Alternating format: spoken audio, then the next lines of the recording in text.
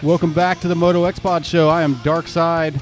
Once again, no motocross on this particular pod. This is another music version. We're going to get into part 2 of the Monte Pittman interview. We left off with him getting to Los Angeles, and as his actual, I guess, career started to take off. We're going to get into some of that stuff of him working with Madonna, working with Prong, one of his all-time favorite bands, some other things that I think are very interesting. So I hope you guys stay tuned, and hopefully you, if you're a fan of Monty's, you enjoyed the first one. But yeah, we're going to get into this thing here shortly. Hang tight.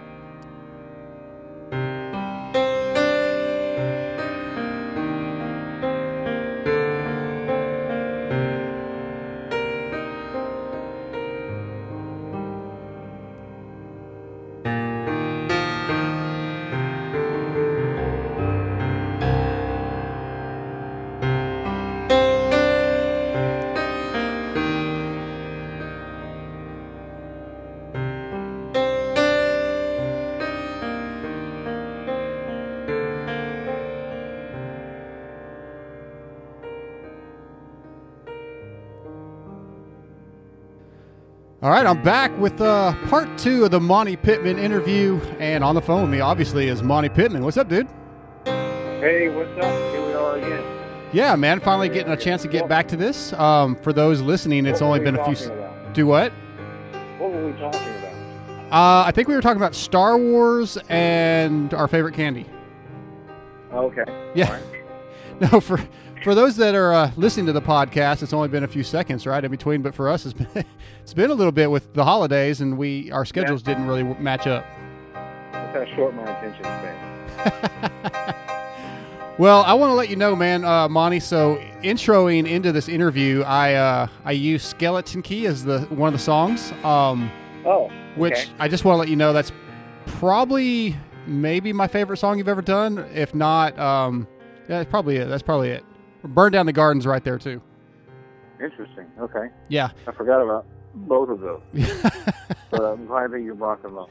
Yeah, it's a good song. And then I did a little intro before I started interviewing you, and then I used and I have a question about this. I used a little piano piece you recorded on My Remains Buried with the Truth That Never Sleeps music at the very end of Another Sad Story. That music is just beautiful, and I really want to start this thing off because I meant to ask you this last time. Okay. Why did you decide to record that with the piano, and had you ever really recorded anything playing piano before? I'd never recorded myself playing piano before, and it wasn't even a decision. I just happened to be sitting there at the piano, and it got recorded. I was just kind of playing around. Yeah. And then all of that just happened to get recorded, and that was there was a time when it was a cool thing to have a really long track. Yeah, like a lot of bands would have on their CD, the last song would be really long, and then there'd be some stupid thing at the very end that you'd have to wait 13 minutes for right another track. Yes, and yes. You think, oh, that's so cool. But, the hidden track. It was kind of an extra thing. Yeah, it was a hidden track, but it was just sort of an extra thing to kind of throw in there. We only had 8. There's just 8 songs on that album. Right, but yeah, so, and like you said, something extra. We recorded, I think, 12. We didn't. The best songs we actually didn't get to mix because we wanted to save those and get all of our mixes dialed in. Yeah.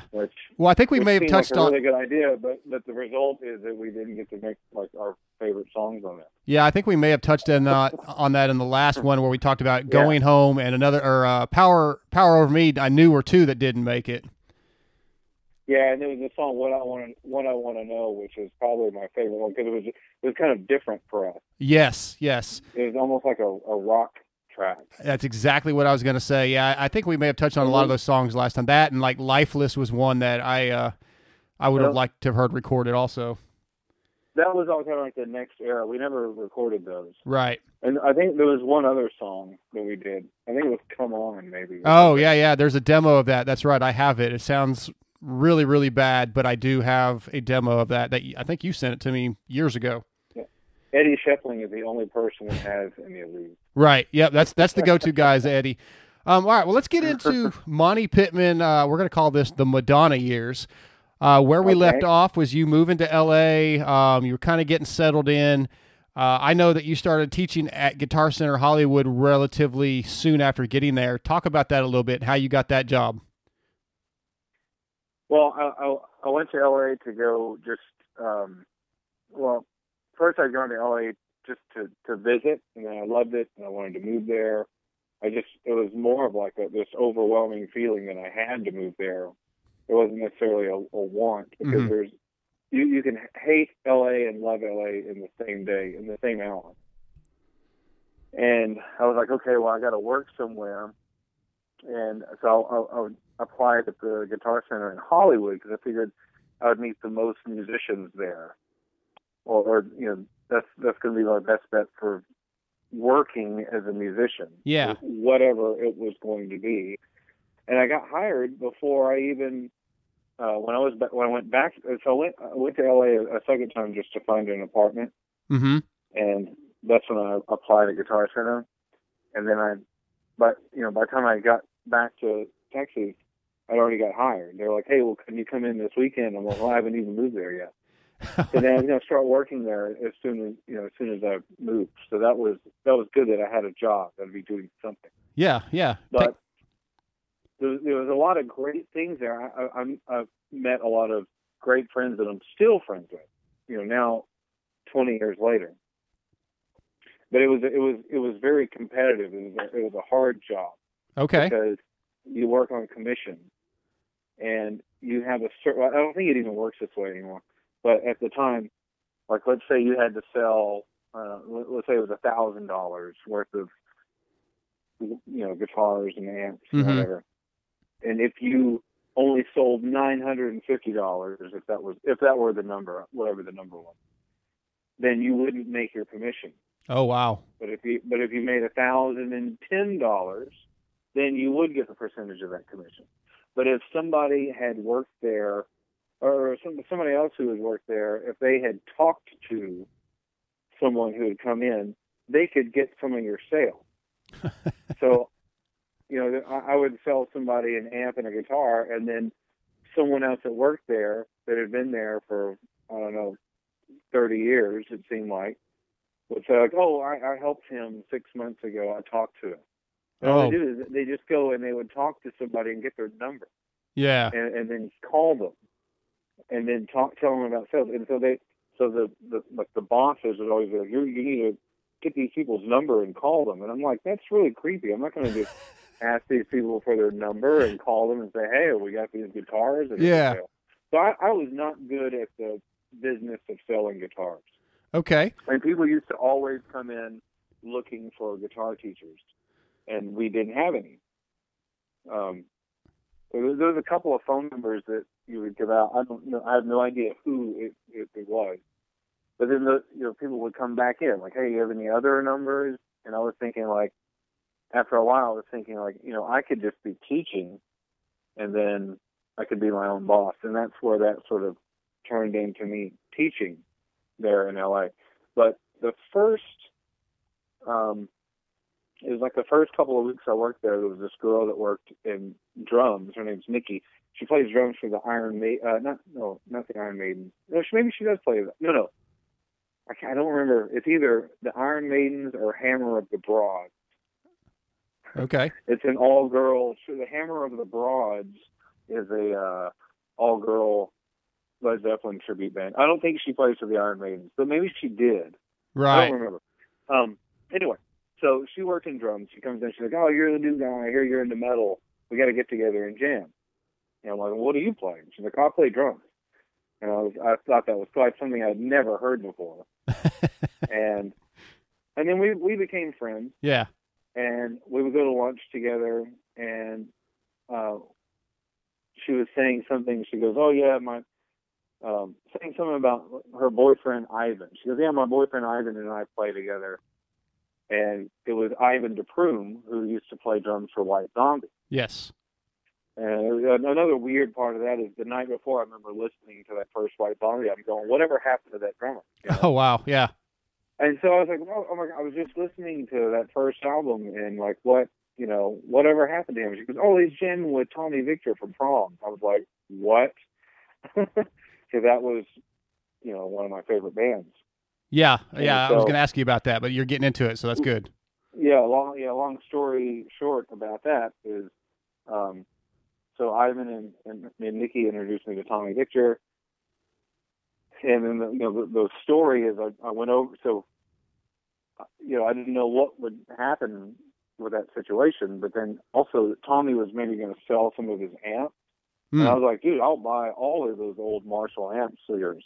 And so he called me, and I was going to come over. I went over to his place. We're hanging out. We really hit it off. And I remember like playing his red Charvel Surfcaster, which you see like in the Broken Piece video. Yeah. And it was like all out of whack. And I was like, dude, some work on it. And I was tuning it up. And then Tommy was like, yeah, well, we could do this, and we could do this, and we could do that. And I've been asking him about like how to play some of the songs. Like, am I playing this right? Am I doing this right? He's like, yeah, how do you know that? And then he kept saying, we. And I was like, what do you mean, we? I was like, are you saying I'm in the band? And he's like, well, yeah, of course you're in the band. And I'm like, it was that easy? Yeah. So that was it. And that's how I joined Prom. I kind of heard rumors of that, because Chris and I were working together at the time, and he talked to you, Chris Sheehan, your old singer, and he would tell me some of those stories, and I just remember thinking this like it's like that, like almost like a movie, right? I mean, it's just like this. You go get to hang out with one of your favorite bands, and all of a sudden you're in the band. You're sitting there basically jamming with, somebody that was kind of one of your idols, and how surreal that must be. Yeah, that was really, really cool. So then I lived down in Redondo Beach because I liked it there. I didn't realize the traffic. I realized later on that the reason I didn't put that into the equation was that when I was there, when I would go home, it'd be 2 a.m. when bars would close. Oh, yeah. There was no traffic. Yeah. But when I lived there, I would, have to be at work at 9 a.m. in Hollywood. So I'd be in 8 o'clock traffic. Then after work, when I get off, then I'd go to the valley up by if you know LA, I'm going from Redondo Beach to the Burbank Airport. So, because Prom used to rehearse near the Burbank Airport, and then we would rehearse until 4 a.m. or whatever, and then I'd drive home back to Redondo Beach and then wake up and do it all over again. So I was sleep deprived. I wasn't sleeping at all, and the last thing I wanted to do was play my guitar. I was just so burnt out, and something had to give. Yeah. And so I was going to quit Guitar Center and start teaching. And so I did that, and when I did, Guy Ritchie was one of my first students, and so he was dating Madonna at the time. Yes. So then I would be going over to Madonna's house. She and I became friends because I was teaching her boyfriend at the time. And then I started teaching her, and then I started playing guitar for her. Yeah, I want to back up just a sec. I know that's the quick. Okay. Yeah, no, that's fine. Who else were you teaching? Because I thought I heard some rumors, and I thought maybe it came from Chris, or maybe it came from our Longview News Journal newspaper, who got shit wrong constantly. So I wouldn't go by that. Yeah. So, who were there any other famous people that you gave lessons to? Well, it all started. Now, here's another weird, part of the puzzle. Is it all started with Johnny Resnick from the Goo Goo Dolls. Okay. So he would come into Guitar Center. Him and Robbie, their bass player, would come in, and like Robbie would just come in and hang out, and that was very common. There was always like, there was celebrities or so-called people that I wouldn't say celebrities, but someone that or people in bands that of, always coming in there. My craziest story there is I helped David Carradine with some strings. Oh, nice. And he was barefoot. Like he didn't have shoes on. That makes sense. So who knows what, happened before or after. Right. Why he came in with no shoes on and needed strings. But Jonathan Davis from Korn bought like all of this, like electronic drum kit and a bunch of stuff for a studio. So there was this really nice Paul Reed Smith, because we had Paul Reed Smith guitars, and there was this really cool purple guitar that we had all kind of gone around playing. And then one of the guys brought it, and then Wes Borland was checking out, and he was like, "Oh, hey, can I check that?" So I showed him that guitar, and he wound up buying it, and that's how he wound up going to Paul Reed Smith to start playing their guitars. Oh, okay. So there's always something like that. Yeah. Yeah, okay. It had to be really pretty damn cool. But it was a cool thing, but you also get really used to it really fast. Sure. It becomes like no big deal. And so Johnny Lisnick came in, and he was like, "Hey, do you have any guitar teachers that you recommend?" I said, "No, we don't actually. People always ask about that, but there's no teachers. But what do you need? Why would you need a guitar teacher? You already have hit songs on the radio." And he's like, "Well, I want to just learn stuff about open tunings and different kind of tunings on a guitar." Okay. I was like, "Oh, I could show you that." And he said, "Okay, well, here's my manager's number. I'll take lessons from you. So, just call him and set it up." I'm like, "Okay." So I call his manager. His manager acts like I'm some crazy fan. Right. Like stalking him. He's like, "How did you get this number? Why are you calling?" I was like, "Well, Johnny gave you the number." So I was like, "Okay, whatever." And then he comes in again. Johnny comes in, probably a couple of weeks later or something. He's like, "Hey, I never heard from you." And I was like, "I called your manager," and he acted like I was some stalker. He's like, "Oh, okay, well, I'll talk to him. Just call him again." And then the same exact thing happened again. So I just gave up. I didn't care. I was just like, okay, whatever. Yeah. And then Pierce Brosnan came in with his son Sean, and his son had been in a car accident, and he was kind of like recovering from that. And he wanted to get an amp and a guitar, and start while he was recovering or whatever, taking it easy to get a guitar and start practicing. And he was like, "Do you know of any guitar teachers?" And I was like, "Yes, I do. I teach." Yeah. The gears are clicking now. A number. Yeah. Now I was like, wait a second, because that's what I did back in Texas towards the end. Yeah. So then I went to go teach him, but where they lived was out in Malibu. I could barely find the place. And but that's really what started me teaching in LA, was kind of a combination of those two people. And then actually my second student was this girl, Catherine Morris, and she was she didn't play guitar in the movie, but there was a situation where she may have played guitar. She was in AI. Remember that movie? Yes. So she's in that scene. There's a scene, and here's another weird piece of the puzzle. Ministry are the band that's playing. And so she kind of like announces everything. It's like a small part, but right. She had, been in there. She'd been starting to work a lot as an actress. And then later she got the show Cold Case. And then I noticed in the Motley Crue movie, The Dirt, she's Nikki Sixx's mom. I was like, God, she looks so familiar. Who is that woman? And I'm like, oh my God, she used to come over to my apartment all the time and take lessons from me. All right. Yeah, cool. And so then my third student was Guy Ritchie. Okay, now Guy, like obviously he's a director and dating Madonna at the time, and as I recall, he bought a guitar for Madonna for her birthday.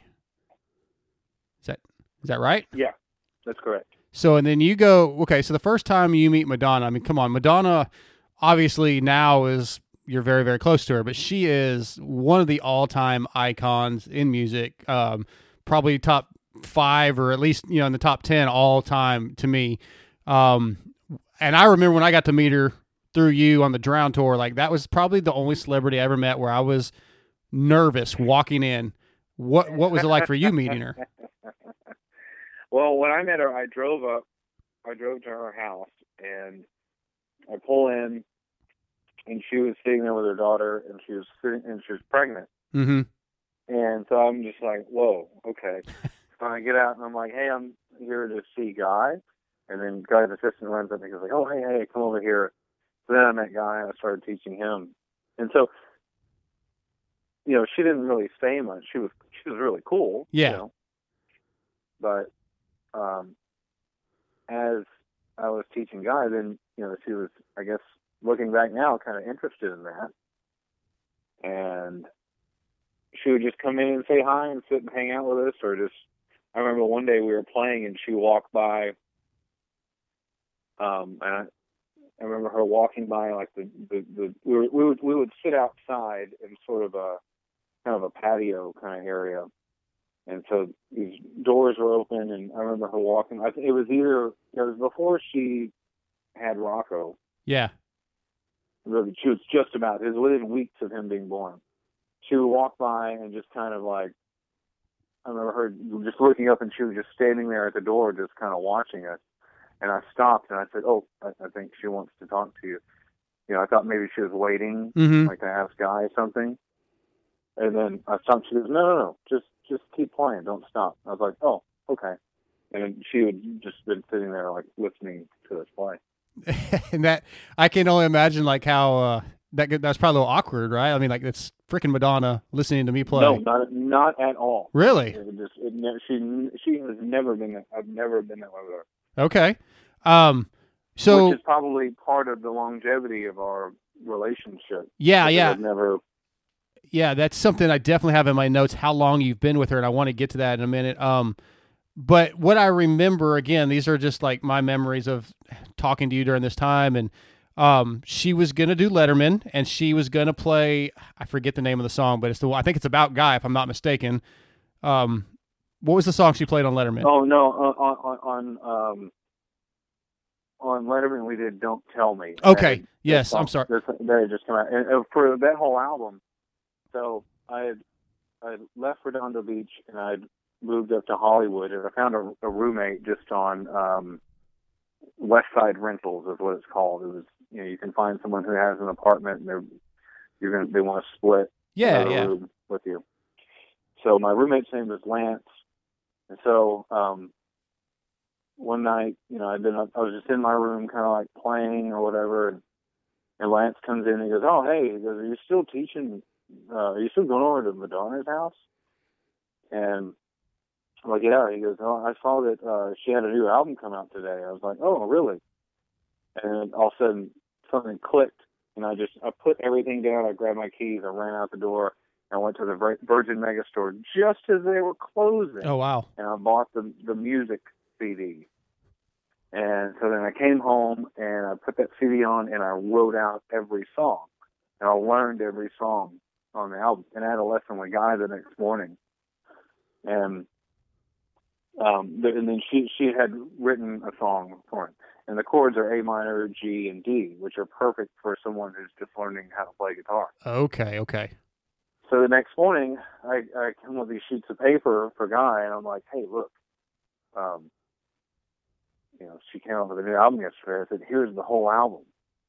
And I said, "Here's, she wrote this song for you. Look, it's just A minor, G, and D. So you should play this song for her and show her that you learned the song that she wrote for you." Yeah. And he stopped and just looked at me and he goes, "How did you get this? It's like I had stolen some music." Right. Well, how did you get this? I said, "The album came out yesterday. I figured it out." He's like, "You figured out the whole album, and it only came out yesterday." I go, "Well, yeah." That's musical genius, Monty. I don't know if you realize that, but that's not normal. And then he kind of looked at me like, "Huh." And then he got up and he walked out of the room. And so I think he went to Madonna and was like, "All right, this guy teaching me? Yeah. He learned your whole album and wrote it out." And so then he was like, then he got her a guitar for her birthday, because this was all just within a few weeks. And so then I started teaching her. Yeah. The first time that the first lesson I gave her was she had a dinner at her house. I don't know who was over there, but I think it was like Sting and people like that. And so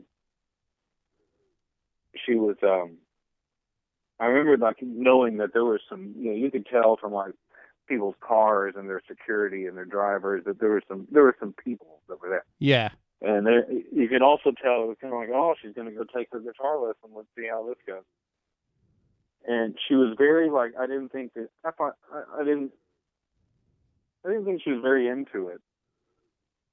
And there's a lot of like, you start showing someone something, and then they're like, okay, well then what do I do with this? But she did great for her first lesson.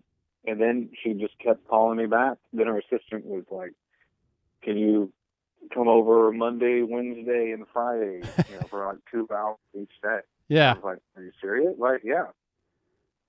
And so then that's what I was doing. I was just teaching her all the time. But then, so for Letterman, this is about a month after her first lesson, she said, we're both just tuning our guitars, and she said, "Hey, you want to come play on Letterman with me Thursday?" And it was like it was a joke, right? Like it was sarcastic. And then that was it. I was like, yeah, sure. And then we had our lesson, and then afterwards, like, all right, well, my manager is going to call and set up your travel arrangements and all that. Do you have a place to stay? And my girlfriend at the time had a place in New York, so I was like, yeah, I got a place to stay. So, so then went there and did Letterman. Yeah, geez, and then I've been with her ever since. That was so exciting for all your Longview friends and family. I mean, I think there was like watching parties basically at like Legends, a local bar, and I still have the VHS tape with it somewhere where I recorded it. And for those that don't know what VHS is, fuck you. But yeah, that was so badass, and it seemed like I remember watching it over and over. And in the little solo, like I felt like Monty wants to keep playing, and I felt like Madonna kind of shut it down almost. She gives you this little nod. I don't know. That's like that's my mind, but yeah, she wanted me to do something, and I had something worked out, like this crazy solo. Uh-huh. And I was sitting here in the dressing room. And what's funny is they come into the dressing room. They're like, "Do you want some makeup?" I'm like, "What? No, I'm not going to wear makeup." And they're like, "Oh, you really should, with all the lights." I was like, "No way." And I learned that lesson. Like, don't ever, anytime on TV you wear makeup. It's not like makeup, but yeah, there's like stage makeup, so that you don't have shiny spots. Lights are so bright it almost like sees through your skin. Yeah. When I watched back, I looked like a ghost. Yep. Like Letterman had like makeup like caked on his face. Right. But you don't notice it on TV. Yeah. It's just the way that it all works. So, for Letterman, then at the last minute, I was like, wait a second. I think I should start the melody I should start the solo with the melody of the song, and then kind of build the solo from there, and then let's kind of just see where it goes from there. Yeah.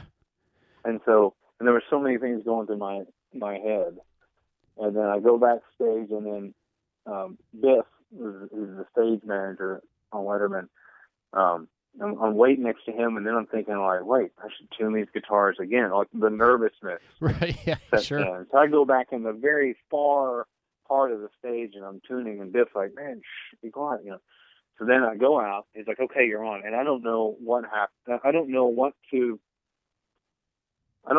to happen. Nobody had gone through that with me. So I go out, and there's just all these bright lights, and there's 2 stools, and I go and I sit there. And when I'm sitting there, Madonna and Letterman, they're still talking. I can't hear them. I don't know what they're talking about. You can't hear any of that stuff. And I'm like, did I come out at the wrong time to see where they told me to come out? Yeah. And I'm just thinking, like, what are they talking? And there's this guy that just walks out randomly on stage. And so then they're talking to me. Or they're saying something. She's telling Letterman, "This is my guitar teacher, Monty," but I can't hear what they're saying. I know they're looking at me, so I just wave. Yeah. And so when you see that, I'm just like, I don't know what they're saying. And right. I wave. And then she comes around, and then we start playing, and it doesn't seem like you're on TV, and it was so cold there. It's so cold. I mean, that's a notorious thing about that that show, you always hear about people saying how cold it is there because you have all the lights and all that to keep it all. Yeah, it makes so sense. It's not hot from all the lights would make it really hot. And so we played. When we first started playing, I was thinking like, let's start again because let me check the tuning one more time. And thank God I didn't. But I almost like wanted to like stop and go, let's tune one more time. So we played, and then I did that solo like at the last minute. And then I could have kept going, but then I felt like that was enough. Yeah. You know, it was going to kind of go kind of crazy, but that was too much for the song. You know, it doesn't need that. A lot of her music doesn't need that. People are like, oh, you should do more solos and all that, but it wouldn't make, it gets really cheesy and corny when people try to force stuff like that. Sure. Yeah. Well, it was good though. I mean, and like I said, we were certainly proud of you, and that led into 20 years, right? I mean, or we're at 19 and a half, something like that. Yeah. And then so leaving that night, I was leaving, and Paul Schaefer comes and he goes, oh man, that was great. He goes, I really like on the solo how you started with the melody and then you went and for the G you played a major 7 arpeggio. That was so cool, man. And I'm like, wow, that's so cool that he caught all that. Yeah. He paid attention to all those things just from me. And I think that's part, again, I don't know that, again, I'm not a musician. I said that in the first show, first part of the interview, but the things that you talk about with the way you play and the way you teach, and, you know, I don't know that all musicians are quite as technically savvy, you know, as you are. Hell, I remember listening to you and was it Frank? I think it was Frank Bello from Anthrax in Atlanta, and you guys were talking all this music stuff, and he like, I don't know that he followed everything you said because you were like, your brain works completely different. Sometimes people don't, but you never know that. Right. Well, it's just interesting the way you play, and it's unfortunate to me anyway that you're an underrated guitar player because not everybody knows who you are, and there's all these guitar gods that we've talked about and some of your idols and stuff, and you have that ability, you know, and just no, it's unfortunate. I wish more people knew how good you were. Oh, well, thanks. Well, let's talk a little bit more about Madonna. So the first tour is Drowned. I don't remember. Drowned World Tour was that was in 2001. Right. So that's a basically a year after you met her, right around 9 months. It was not even a year actually when it started. Well, rehearsal started in the end of February. Tour started at the beginning of June. The tour ended with September 11th. Yeah. I was going to talk because that was about probably a month after we flew to Detroit to see you, maybe a month and a half. Chris and I were talking about this the other day, and he's like, no, it was after 9/11. I was like, no, it wasn't because... No, it was before because we were going to play that night, and then that show got canceled. I think the next show got canceled, and I think we played one more show, maybe 2 more shows after that. We'll talk about that tour just a little bit. We'll talk about the beginning with the rehearsals and how different that was from probably anything you'd ever done. Again, I remember, I have a story about your rehearsals you probably won't remember, but just talk about it a little bit. I probably don't remember. So I'm glad that I had my friends to remember these things. Yeah, well, tell me. One day I'm going to write a book. We'll talk about the rehearsals and getting into that. I mean, your first world tour with one of the biggest artists in the history of music. Yeah, well, rehearsals were a lot of fun. They were at Sony Studios where they film, you know, a lot of movies. They were filming Spider-Man next door, and we at first it was a different group of people there for rehearsals. Oh, okay. And there was a different band, and then one day, I don't know what kind of details I can get into this, although it's been almost 20 years, but I was told not to come in, but everything was okay. It was like, hey, you're not going to go into rehearsal today, but don't worry, everything is fine with you. And she had let everybody go, and it was just me and Stuart Price, who was the keyboard player. Yeah, and was he the music director on that tour? Yeah, so then he wound up becoming the musical director then. And then they got Marcus Brown on keyboards.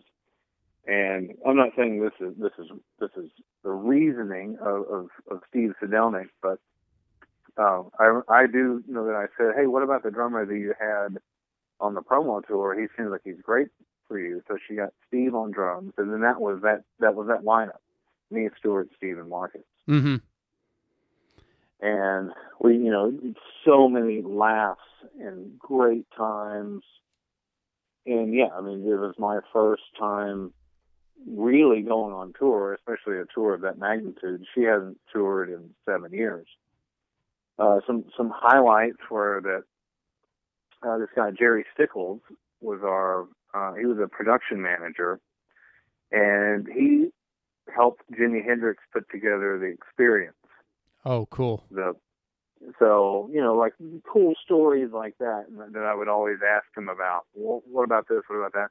The guitar tech, one of the guitar techs, Hawkeye, he was Journey's guy the whole time. A lot of Journey's people were there. People that have been with them when, like, the guitar tech, Hawkeye he would tell the stories that he said he remembered being in the room with Jonathan Cain when he came up with the piano part when he started writing Faithfully. Wow. He's sitting there playing and he started coming up with that. And those kind of stories. And Jerry Stickles would say about, talk about, when Hendrix was alive, they would say it as he was British, and they say, like, you could go down to the pub and just have a pint and nobody would really bother. He was Jimi Hendrix. He was amazing, but he wasn't Jimi Hendrix until after he died. Oh yeah. Kind of like where we grew up. Stevie Ray Vaughan was a well-known guitar player, but so was people I can't even really remember their names now. There's somebody I'm thinking of that I can't even think of his name. But there was other guitar players. There was only they were all well known, but it's like kind of like one of those things. Like after somebody dies, then they become legends. Way bigger. Yeah, immortalized. Yeah. Legends. So that was a lot of fun. And there were two cool stories of like the celebrity sort of side. Is we would go outside. So every day for food, we would just order like takeout or delivery. So like, let's say we had ordered Thai food or whatever. So you just order whatever you want. And you go outside and there's tables and you sit around. And the guy from South Park with the afro, I think that's, is that Matt Stone or Trey Parker, one of the other? Yeah, I think it's Matt, but I'm not 100%. And you would see him in the corner of where we were rehearsed in our building, our room, always talking to himself on a little like dictaphone. Yeah. On this, always talking to himself, kind of walking in circles and pacing, and it would be like today, like if somebody was just on the phone talking to someone. And we're like, wow, that guy's always talking to himself. Like, that's pretty crazy. And then we realized he's thinking of the entire show and just saying it. He's sort of like reciting the whole show and all these ideas for them to write South Park. Crazy. And then there's also the guy who's Shooter McGavin in Happy Gilmore was playing basketball, and he was running somewhere, and the way he just stopped and was looking where he was going, he was Shooter McGavin. That's hilarious. He wasn't that actor like going somewhere. He was like that actor in character. That guy. Yeah. That's cool. So that was a couple of cool things just for rehearsals, and then we moved to the Forum to rehearse. Oh, so yeah, I remember. At the Forum for a month and a half. So that was cool because that's where Kiss did a live too, and there's so much history there. Yeah, the story I remember from rehearsals that, well, it's not a story, it's just something that happened to me. I got a call from you one day, and I answered it, and there was nothing but noise. And I was like, hey, hello. And I just kept hearing noise. So I hung up, and I was driving at the time. And a little bit later I get a call back from you again. And like, there's no, I think you maybe said, just listen, or so, I can't remember, but I got to hear some of your rehearsal while you were playing. and I don't know why you chose to call me, but I remember it very vividly. And I remember you making a mistake, and you could hear Madonna in the back saying something like, "You fucked up, Monty," or something like that. Oh, I don't know what you're talking about, Jamie. I would have never called someone from rehearsal. Okay, well then we'll pretend that was my imagination. It must be a dream that you had. It could be. Well, either way, and then the other story. So myself, Chris, your old singer, Kevin Blaylock, your drummer. Yeah, that must have been a dream. If I would, because I would never call you from rehearsal, and I would have never made a mistake. Okay. Well, then I'm gonna actually everything that I played was probably wrong. So. Well, maybe it was just my imagination. It was something I wanted to happen. Okay, fair enough.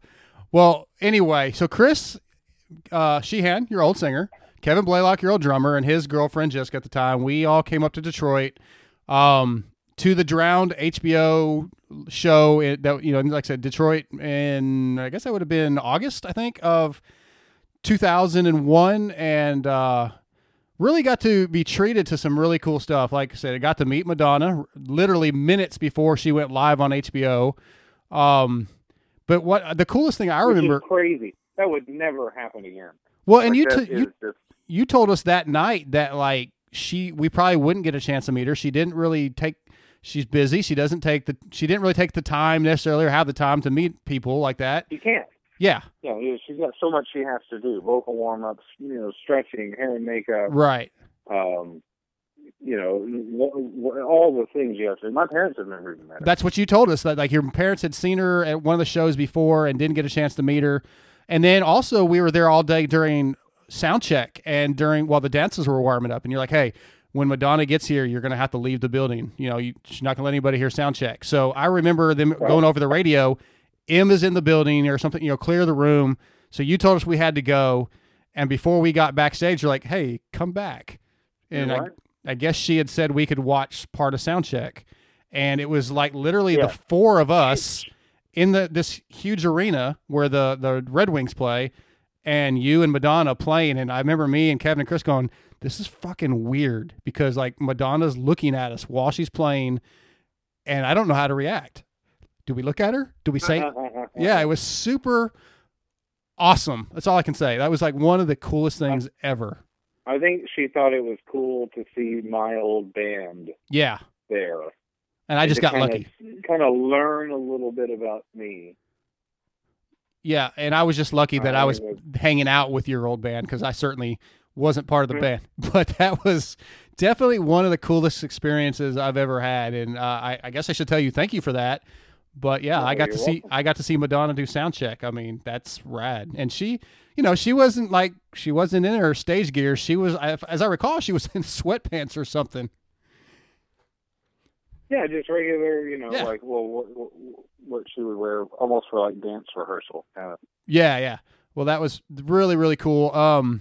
Do you have any, like, what do you remember that tour being like as far as, just exhausting and touring? I mean, how did you adjust to that? Was it pretty easy? That tour was like a big party. Yeah.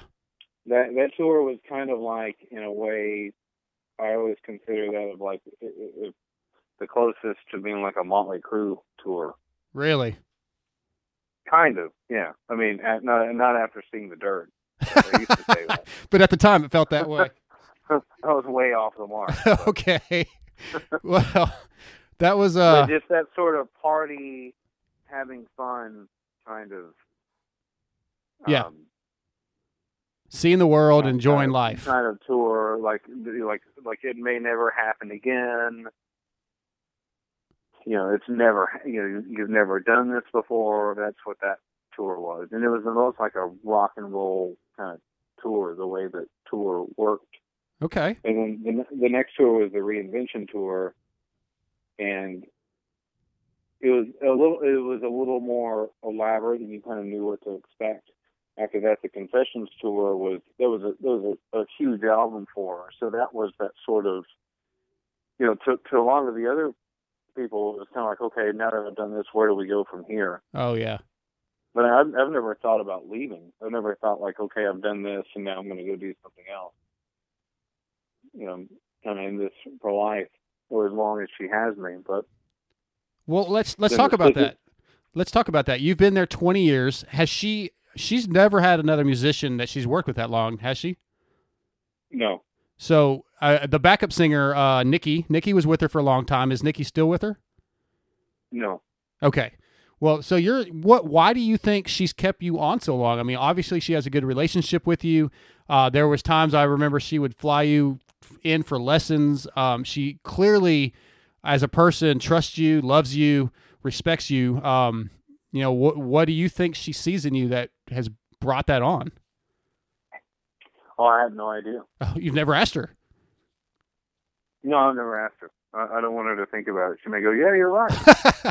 Fair. I should get Alex Skolnick.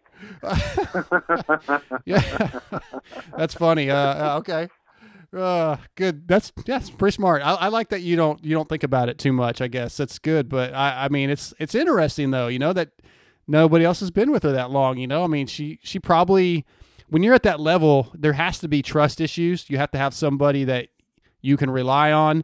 On the last tour where Amber and I came to see you in Atlanta, we came to hang out with you for a little bit in your hotel room, and it was after the Anthrax show, I think.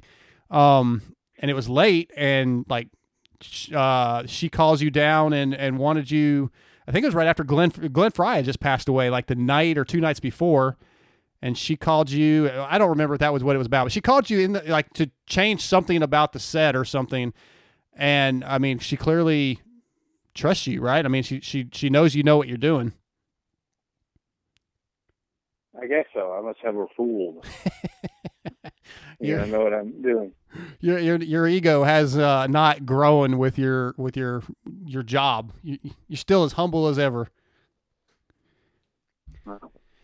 Well, all right. I'm going to ask you one more Madonna question, because I'm sure most of the people that are going to listen to this want to know things like this. But what's your favorite thing about working with Madonna, or what's the best thing about working with her?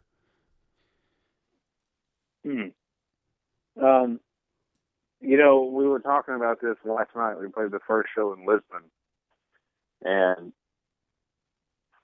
thinking about as hard as rehearsals were, like rehearsing 16, I think she said 18 hours. Who knows? It's like basically all day rehearsing and not getting out till 4 a.m, 6 a.m.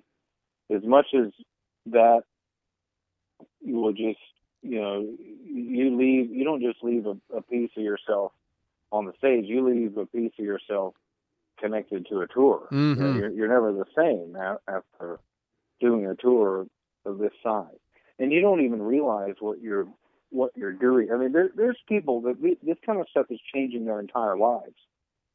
Sure. Like for the better, like in ways that you will never know. And you think like, okay, you're just going to a concert and having a good time, but she stands for things and stands up for people in a way where there's just things that you may not ever notice. It completely changes people's lives. Yeah. And thinking about like how at the time, like all the time that we spent in rehearsal for this tour, we're kind of now you see it all pay off. You see what all that hard work achieves. And so, nobody works as hard as her. There's no one else on the planet. That's something I can say with complete honesty. There's no other guitar player who plays with another band that works as hard as we work. It's not possible. Yeah, she's a perfectionist.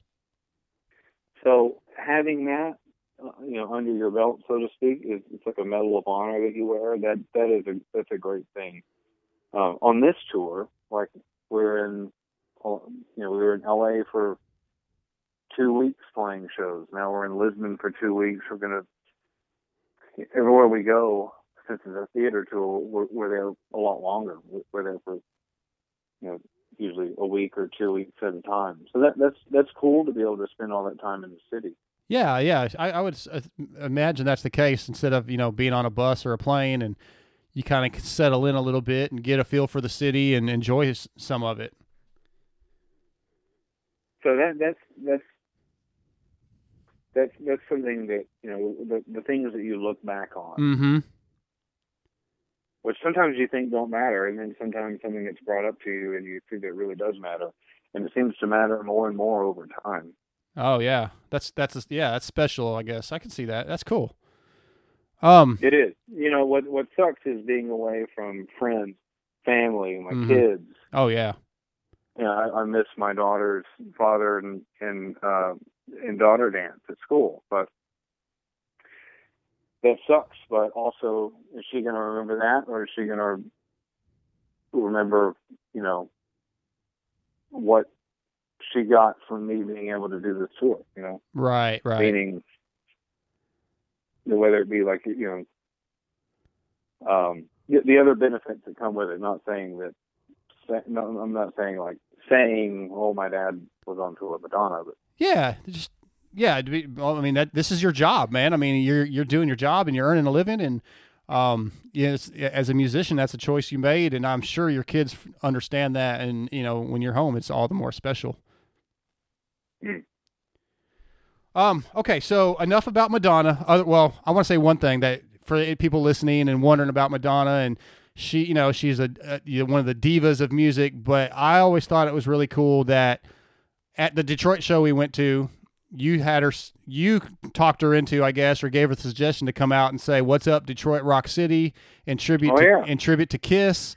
And then on one of the tours, I think it was 2 tours ago, maybe. She was doing a Pantera riff in between songs, I guess, or at the end of one of the songs, as I recall. And that, you know, she's pretty open minded. It seems like, to putting a little bit of Monty Pittman's flavor into some things.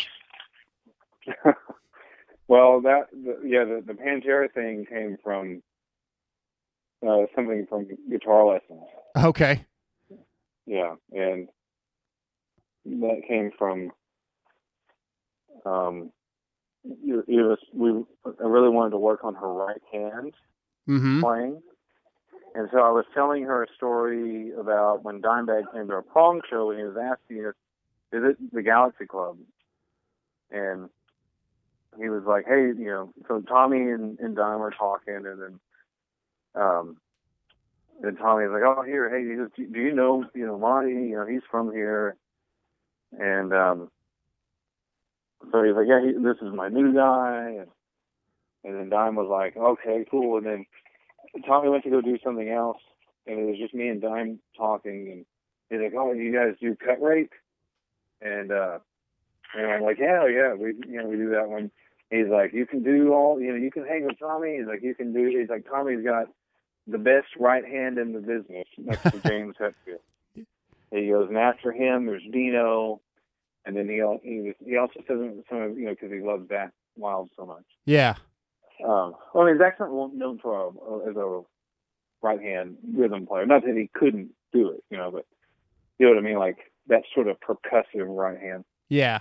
He's like, you do cut rate, you know, when it goes to that F sharp on the second fret, where it's playing, you can go all the way. And I was like, yeah. He's like, well, I'm going to be watching you, because if you don't get it right, I'm going to come take that guitar off of you. I'm going to show you how it's done. Oh, that's awesome. And at the time, now you hear, I mean, now you talk about that, you know, like, what a crazy story. Yeah. What a crazy thing to have a conversation about with this person. And I was like, oh, yeah, well, I got it. You know, you'll see. I made sure to drink like 2 Red Bulls that night. And he didn't mean it. He didn't mean it being a dick. He was being almost like big brotherly. Yeah, Dime was known for being super nice. There's a friendly way about it. Yeah. So, and he was like, you know, you can do that where he's like, you got to stay on top of the string, man. You can't let the pick leave the string. That's the trick to playing really fast. And I was like, oh, wow. And he actually, like, opened my eyes to something and showed me something. Yeah. And what was in that same show, so here I am playing the Galaxy Club, where Myra Maines used to always play, all my same friends out there. I remember my cousin Jimmy was there, and the people getting pushed. Like, you know, like people were like, who is that pushing us away? Like, hey, man, quit pushing. And I see this drink up in the air that's moving towards the stage that somebody's carrying, and I don't like. Well, what sort of takes my attention off the guitar is that the drink did not spill at all. And I was like, wow, whoever this is not spilling. Is it a bartender or a waitress or somebody bringing this drink over? That's really impressive. And I see this Dimebag, and he pushes his way, pushes everybody out of the way, comes up front and starts giving the horns, and he's banging his head. And he's right next to my cousin Jimmy. And Jimmy just looks over like, who's pushing out of the way? And then he looks over and goes, oh, my God, it's Dimebag. And then he's like, all right. And he pulls this like blunt out of his pocket, and he lights it. And then they're all smoking, and everybody's having the like a great time. And that was such a cool moment, especially now. And so, fast forward to getting ready. It was before the Sticky and Sweet tour, and me and Madonna are like, working on guitar stuff. And I said, all right, for this, let's really focus on the right hand. And I had showed her all this stuff. I taught her all that. Uh-huh. Like, okay, you gotta don't let the pick leave the string. Like when you're playing fast, your pick doesn't need to be. A lot of people, you see everybody's hands go up and down, but what you're doing is you're just giving yourself more work to bring your hand back to the string. So you just barely move the pick, almost like if you're scratching off like a lottery ticket or something. Yeah. That's kind of the analogy. So I showed her that. Next day, she comes in with a bottle of wine. She sits it down with 2 glasses. She puts her Les Paul. She goes, check this out. She goes, like plays it really fast. I'm like, oh my God, that's so much better. She's like, yeah, you got to keep that pick. You got to stay on top of the string. And I was like, that's awesome. I just taught her something that Dimebag taught me, Yeah. 5 years before at a prong show. I was like, okay, now I gotta show you a Pantera song. And so I'm thinking like, what would be something I could show her? And so we had gotten a new musical director, Kevin Amstein, was in the band then. It was just she got a whole new band, but I was still there.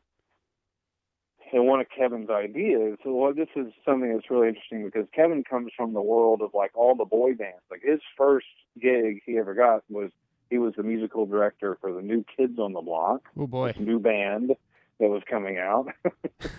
So imagine all the, imagine what that was like in 1986 being into the New Kids on the Block. Yeah. It's like the Beatles almost. Probably. And his dad is Tunes from, he's a saxophone player in Eddie and the Cruisers. Oh, nice. He was a saxophone player for the Beaver Brown Band. And so somehow from that connection, the New Kids on the Block were coming out, and then they needed a musical director. So he wound up doing that. So from that, he wound up being with the Backstreet Boys and NSYNC, and he's Justin Timberlake, all the boy band kind of stuff. Yeah. He was like the go-to guy for whatever reason. I mean, he's amazing. But so he had this idea of doing Hung Up with her playing I'll say heavy, but like distorted guitar, mm-hmm. Like a rock guitar, let's call it that. And the way that we were tuned for that, it was kind of perfect for a way that I could show her how to play a new level, which isn't the way that Dimebag played it, but it's the same notes still, so you can still play it. It's called drop pin tuning for guitar players. Yeah. Which is not the way that a new level actually is, but you can still play the same notes. So I showed her that riff because it just moves up one fret at a time, so it's kind of easy to remember that way. So I just showed her that as just like an exercise. And then in rehearsals, as we're playing Hung Up, when it ends, she would just start playing that riff. And then the rest of the band they don't know anything about Pantera. And so they would just play the riff with her. And so Brian Fraser Moore, the drummer, is just doing his own thing. And Brian Fraser Moore comes from the there's a whole different world of drummers in Philadelphia from the churches. It's a completely different style of drumming. Mm-hmm.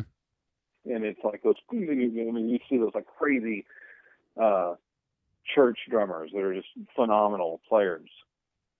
And he's like the top guy of all those guys. So we would just keep playing that riff, and then you think like, okay, well that was cool. But then the next day she would do it again. Next day she would do it again. Next day she would do it again. Then all of a sudden at rehearsal, everybody starts showing up at that part of the set. Really? Like the tour manager just comes in with a clipboard, and someone comes in and fills the refrigerator with water. And the manager just happens to come in. Yeah. And all of a sudden people just started coming in because it was getting around like, hey, did you hear that, she's playing part of a Pantera song? And I thought that so it stayed in the set. And so I thought that like, oh my God, these guys are going to hate me. Like the Pantera guys are going to fucking hate me for having Madonna play one of their songs. And I remember, again, like years after that, meeting Phil Anselmo for the first time, and Rita had told him, like, hey, this is the guy that got Madonna to play a new level. And he stands up and he walks up to me. I think he's going to punch me. You never know with Phil. He gives me the biggest hug. He's like, man, I can't even put into words like whatever, what it means that you got Madonna to play one of our songs. So it wound up being really cool. Yeah. Well, I mean, I think we've heard, or at least I've heard the stories in the last couple of years that metal guys love Madonna too, because the guys from Slayer, I think, came to one of the shows with their wives. If they don't love Madonna, Gary Holt is the biggest Madonna fan of them all. That's cool. Hell yeah. So Madonna, yeah. And Charlie and Scott and from all the Impact guys. Yeah. Much respect. Absolutely. That's cool. But, it's probably how, I'm too close to it. It's kind of like how if, you think of Michael Jackson and Prince and David Bowie and Bruce Springsteen. Mm-hmm. You like all that stuff. And as time goes on, there's other things that I look at that are, that are not so bad also, I guess. Right. No, it's cool. I think it's just having that respect for what an artist can do and a musician can do, and it's really cool. So we're at about an hour. I want to touch on a couple more things real quick before I let you go. Okay. So you've got to play with some of the legends of rock and roll and metal. You've got to meet some of your idols. You've become friends with the guys from Slayer, the guys from Anthrax. You did the Spinal Tap reunion with the guys from Metallica and what seemed like an infinite number of other musicians. What is the single coolest thing that you've got a chance to do? Is there something that stands out? If I had to pick one, it would be Spinal Tap. Really? Okay. Yeah. Yeah, because go ahead. It was live Earth. It was at Wembley Stadium. It was one of those shows that gets, broadcast to the whole planet. Mm-hmm. And Spinal Tap had said if there's anybody, they sent out a memo, like anybody who plays bass in any of the bands, we want to invite you to come join us on stage. We're going to do Big Bottom. We want to get as many bass players as we can. And so everybody in Madonna's band at the time knew how to play bass. And so we all were like, hey, we'll all do it. And so we were all going to do it. We all were going to. That's a movie that we always referenced all the time. We watched it all the time on the bus. We watched it backstage.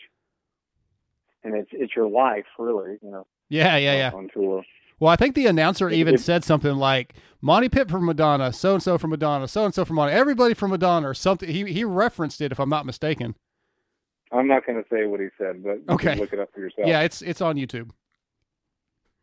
And so we went. What was one of the amazing things about that was we go to their dressing room and they were in character, and which was really funny. Like it wasn't Christopher Guest and Michael McKean. It was David St. Hubbins and Nigel Tuff, Right. and they all were working like in character, talking to us, and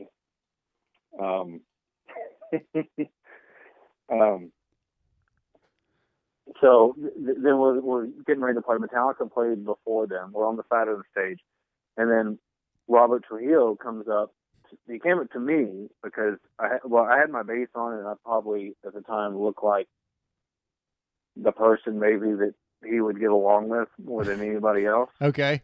And he goes, "Hey, how does the song go?" And I'm like, "Are you serious? You don't know?" And so I was showing it to him, and he wrote it down on his arm, and he's like, "Okay, thanks, man, cool." Like, and he didn't just leave. And we were like, "Okay, well, that was cool," because I'd been playing their songs with them on the side of the stage because I had a bass on, and like while they were playing, I was just playing just to be playing. Like, oh, cool, I'm playing with, Yeah. It's like Metallica's there on the stage, and you're at the side of the stage, and you've got your guitar on, and you're playing the songs with them. So just a cool thing. So then I see Robert showing Kirk how to play Big Bottom, and then James is kind of looking over their shoulder. Well, it was off a fret. And I'm thinking, wait, are we going to go out there, and what if Metallica plays the wrong notes? But I showed Robert how to play this, so should I say something? Yeah. I go, "Hey, sorry to interrupt, but it's on the 5th fret, not the 4th fret, or whatever it was." And then they're like, "Oh, cool, thanks." And then Stuart, who was in Madonna's band, he was like, "You realize you just taught Metallica how to play a song?" I didn't know that. I didn't know that part of the story. That's great. So then it's me I'm standing there next to James, and we're going out on stage at Wembley Stadium, and small talk, stuff like that. So we walk out, and I was going to go all the way across the stage for whatever reason, which I'm sure they would have done something stupid, and they would have made a joke at me. But instead, I was like, what am I doing? And I turned around, and I just went straight for the amp and the guitar cable. I plug in. I turn around. I look at the crowd, and James is to my left and Kurt's to my right. And I'm thinking, like, am I supposed to be here? Did I just go in between them? And they're like, I said, "Do you want me to move?" And they're like, "No, they're good. We'll watch you. We'll watch your hands because you know the song." So I'm like, "Oh, okay." So then that was it. That's how we. That was that moment. Oh, and when we met with Spinal Tap, like in their dressing room before, they wanted everybody to do a solo, but me and Robert were the only ones who actually did a solo. But I asked them, I said, "Can I do Nigel's solo, like from the movie?" Mm-hmm. He goes, "Oh, what, the stupid solo?" I go, "Yeah." He goes, "Oh, yeah, I'm not doing that, whatever." So that's why they did. But see, they had all the amps set so bad that you couldn't hear us. Yeah. And so I was like, afterwards, I was like, "Oh, yeah, but you couldn't, the amps were all like, you couldn't hear any of us." I go, "Yeah, we had a Spinal Tap moment." That's so great. They did all that on purpose. I love it. As when it was time for, Madonna played, I think we were last or maybe next to the last. And we, like everybody kind of gets together for a group huddle. And then me and Marcus and Steve, we would go back to the dressing room and drink a quick shot before we go on stage. So we do that. So we have to go a little bit of a walk to get back to the dressing room. And then when we left, they had already started tearing down everything backstage, and we didn't know where to go. But then Michael McKean and Harry Shearer were back there. They were out of their costume. They were just normal, and we couldn't find our way to the stage because all the signs were down and everything. Oh my God. And they're like, "Oh, hey guys, great job, you guys. Good playing with you. Like, have a good night." And like, yeah, have a good night. How do we get to the stage? They're like, "Oh, okay, all right, guys. Yeah, we've heard that one before." We're like, no, seriously, how do we get to the stage? Like, they've torn everything down. They're like, "Oh, okay, yeah, all right, okay, good one, guys." We're like, "No, oh my God," they think that we're saying like some sort of Spinal Tap line to them. No, we're serious. Like, we're going on stage right now, and we don't know how to get there. And we went back to the stage. We went back to our dressing room to drink a shot. So that we had, a Spinal Tap moment with Spinal Tap. That's awesome, man. Well, I'm going to ask you a couple more questions, and then we're going to wrap this thing up. So you have a number of solo albums. Probably obviously anybody that's a fan of yours has probably checked them out, but The Deepest Dark, Pain, Love, and Destiny, Power of Three, Inverted Grasp of Balance, Better or Worse, Between the Space, all fantastic albums, all kind of spanning over the last 20 years of your growth and your life. But talk about not only recording your own albums, but actually getting to be a part of Metal Blades with Brian Slagel, somebody again that you read about as a kid, looked up to the bands that he signed and his label. Yeah, well, I had I'd made a couple albums on my own, mm-hmm. and I was going to make. I've become here's another long story that I'll just shorten. That I made friends with Fleming Rasmussen. Yep. And I was going who produced Ride the Lightning, correct? That's what he's most famous for. Yeah, Ride the Lightning, Master of Puppets, and Injustice for All. Okay. And so we had talked about hey, well, it'd be cool. We should work together on something. And I thought at the time, well, what if I got back with Prong and he did a Prong album, which would be really cool. Mm-hmm. And so I gave him. So then we met up again, another time I was over in Europe, and I said, here's all these songs that I'm writing. Here's my demos. What do you want to record? What do you think is good from all of this? And he's like, I want to do your heavy stuff. He goes, I like all the other stuff, but this heavy stuff's what you're really good at. And he goes, that's what we need to do, and that's what you need to showcase as a guitar player. That's what you need to kind of show off. And so then I went to Copenhagen and we recorded the Power of Three album, and that was all done on the same equipment that Ride the Lightning and Master of Puppets were done on. And he says that it's even a tape that he didn't use on Master of Puppets. And I was like, oh yeah, whatever. You're just trying to get me pumped up. He goes, well, no. He goes, we did Injustice for All in L.A. So I did everything there. Because after Master of Puppets, he didn't do the Black album.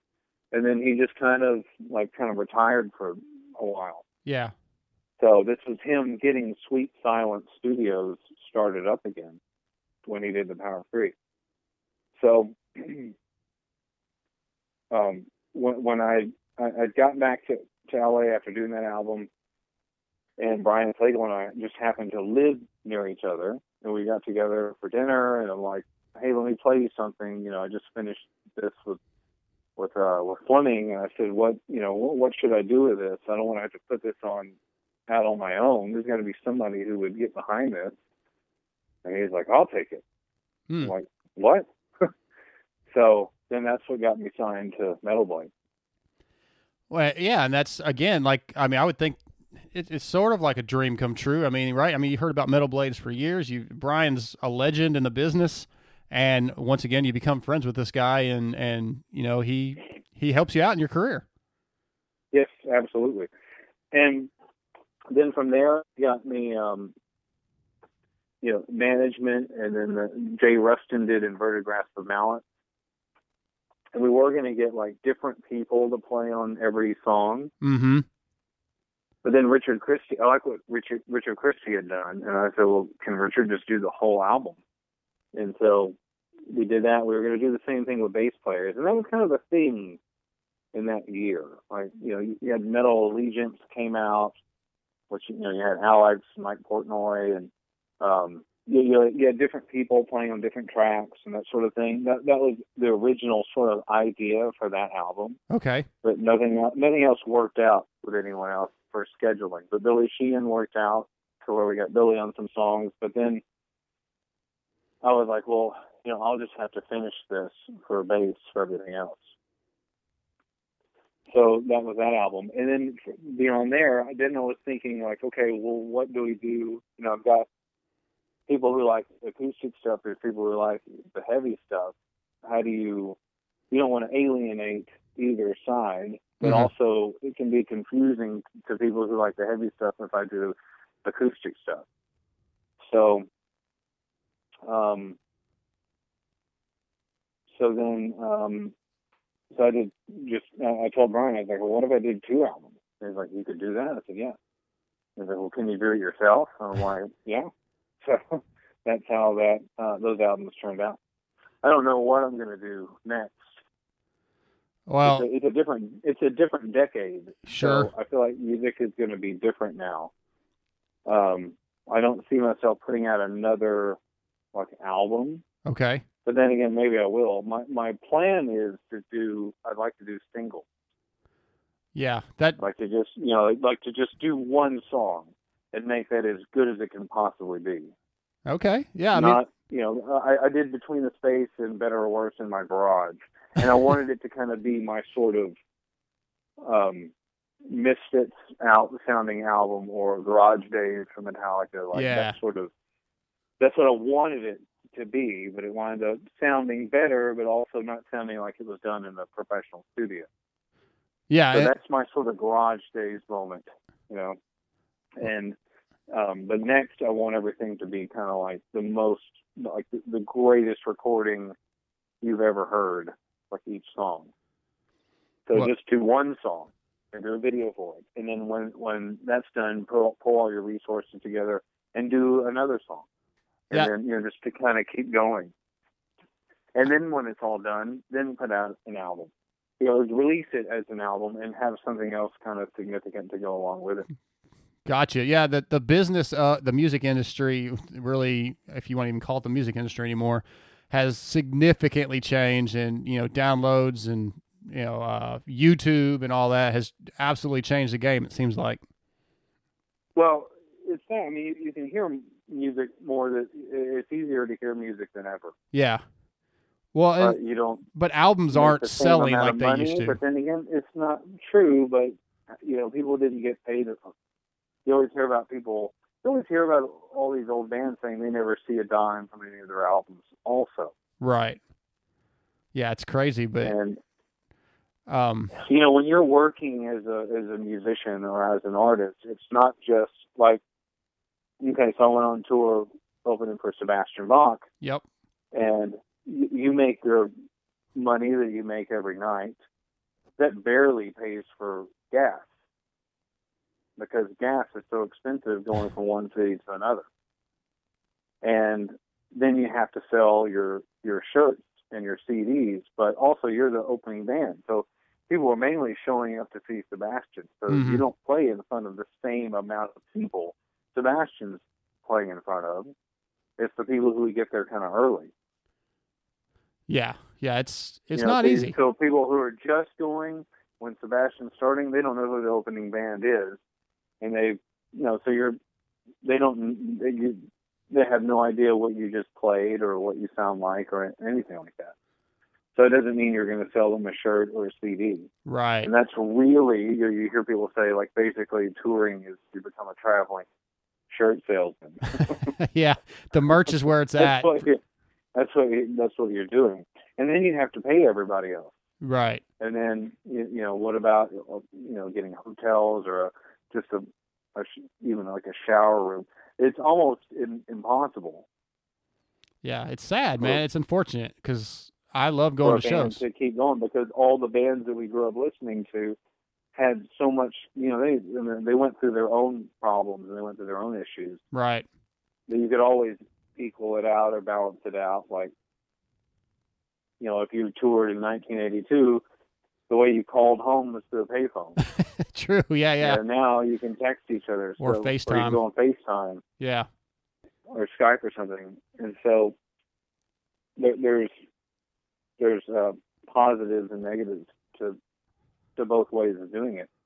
Yeah, absolutely. Well, but then also, so when I went on tour with Tony McAlpine, and what we did is, we bought on to the bus. So you rent, so Tony will pay for the bus, and then we'll rent bunks. Okay. So then you don't have to pay for gas, and you have and then you can sleep. I don't have to drive after a show. That's a lot better. Those sort of things. So you just kind of keep building that up. But it's really hard for a new band. Like looking at Rush, they put out 5 albums before they had something that was like a huge hit. Prince, True. 1999 was his 5th album. Yes, that's true. Yeah. I discovered him on Purple Rain and had no idea at the time that he had albums before that. Yeah, so I look at it as I haven't even started making those recordings yet for me, if you compare it to those kind of artists. Sure. That stick around. Well, I think your time's coming, Monty. I know you have a lot of fans, and I hope they're listening to this, but I hope some of the people that listen to the Motocross podcast that I do check this out and it'd be great for that. Yeah, and buy your albums. I've used a lot of your songs to open some of our shows because I love your music.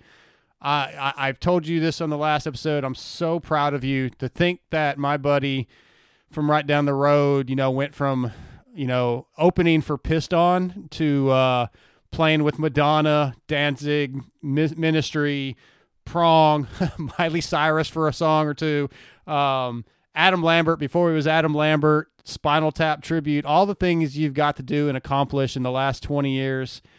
Man, I don't think anybody deserves it more than you. I don't think anybody that doesn't know you, you have not changed. You're the same humble guy you always were. You care about your friends and your family, and I love you, brother. Love you too, man. I appreciate that. Absolutely. Well, hey, and one last thing you got to do that I didn't mention is you also got to play in the KISS Arena Cross band. Arena Cross. Right. I'm thinking of Supercross, but KISS Arena Football League band which KISS was your all-time favorite band. You got to, talk to Gene Simmons, another cool thing in your career. How rad. Yeah, the LA KISS. Yes. It was LA's football team before, what LA has now. It was an arena football team, and they had, at the touchdown line, there was a stage, and so they always had, we played. It was me and Matt Starr. Matt Starr is Ace Frehley's drummer, and he's actually played for Paul, and he's played for Gene. Like, he's played for all of them. Nice. And let's see, Bruce Kulick played with us one time. Mm-hmm. We had Sean McNabb play bass, who's played for a bunch of people, amazing bass player. And so that was cool. Patrick from I can't remember anybody's bands now. Right. I'm friends with Patrick on Facebook because of that, but I don't even remember. What's the name of his band? I don't remember either. Butterside. Yes, there it is. Yep. What's happening to me? I can't remember. We're old. We're getting old, Monty. We're getting old, bro. I'm not. Okay. Well, I am. Maybe you are. Yeah. Anyway, so yeah, one really cool thing with that was one time we were playing.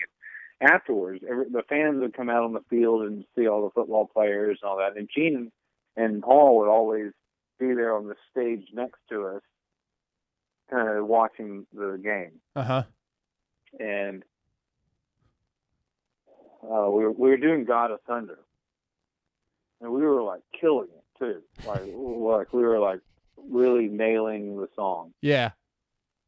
Like if it was the end of the night and who cares kind of thing. And I see all these people move, and Gene is on the field signing autographs for all the fans, and then he's turning and he's just watching us. And I'm playing God of Thunder. I'm on the stage, and I'm looking down. I'm like, oh my God, I didn't know that Gene was still here. I figured he left. Yeah. And he's watching us. And then afterwards, we're both leaving at the same time. I'm going down one hall. He's going down another hall. We meet up together. He's like, you guys are really good. He goes, when I grow up one day, I want to be just like you. I said, I said the same thing when I was a kid about you. Like, uh-oh. That's a great story. Well, Monty, they were really, really cool bosses to have. Yeah, I can imagine. Well, again, I'm so proud of you, and I appreciate you taking some time out of your busy schedule to do this interview, and I'm going to get this thing wrapped up, and we'll get it up for everybody to listen to. All right. Thanks so much. All right, Monty. Thanks. Are me, you, Chris, and Kevin going to do one? Yeah, I'm gonna try to get that scheduled. All right. Hey, I'm gonna say bye to everybody. I appreciate if you guys are listening, and let me know what you think of this thing and share it with everybody. All right, we're out of here.